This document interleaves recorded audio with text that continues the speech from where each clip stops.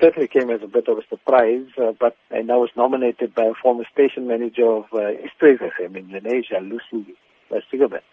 And then when I was contacted, I understood that this is quite an achievement, quite an honor, especially being inducted next to a few of the legends of radio of a long time. More importantly, though, a few years ago, I've been writing, of course, about the radio awards when they were still the MTN Radio Awards and now the Liberty Radio Awards for most of those years. And it was a particular thrill to find some of your colleagues from Lotus Newsbreak being there, and also the legendary, I call him the poet laureate of South Africa, Safi Siddiqui.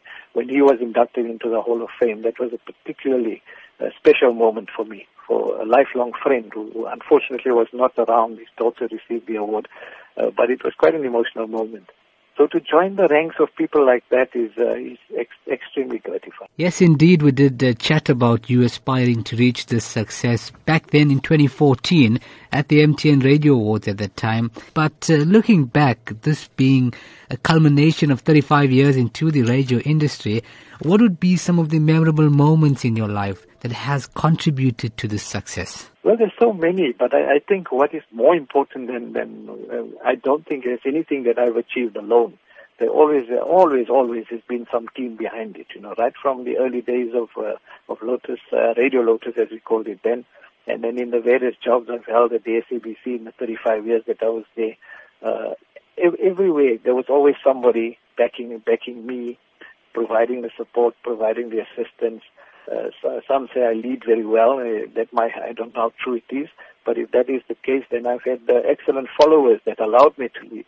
But of course, there are many, many memories that stick out. And taking Amitabh Bachchan onto the rooftop of Chatsworth Center, JJ Matsura with me there, and we had to take him on the roof because 15,000 people on the floor would have ripped him to shreds if we took him downstairs. The first broadcast from Cape Town.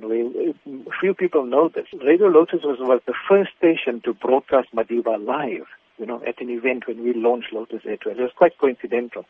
I give all these details in my book. I'm sure you're aware I did a book last year, 35 years at the SABC. Now, how would this achievement help in giving back to the community in terms of encouraging you to undertake a career in the radio industry? Well, hopefully one day you and many of your young colleagues like yourself will be there where I am as well, from what you're doing there. Contrary to what many people believe, and I say this quite bluntly, a lot of the new generation see a career in radio as a glamour job, and a high-profile job where you get to meet celebrities and so on. It's way beyond that.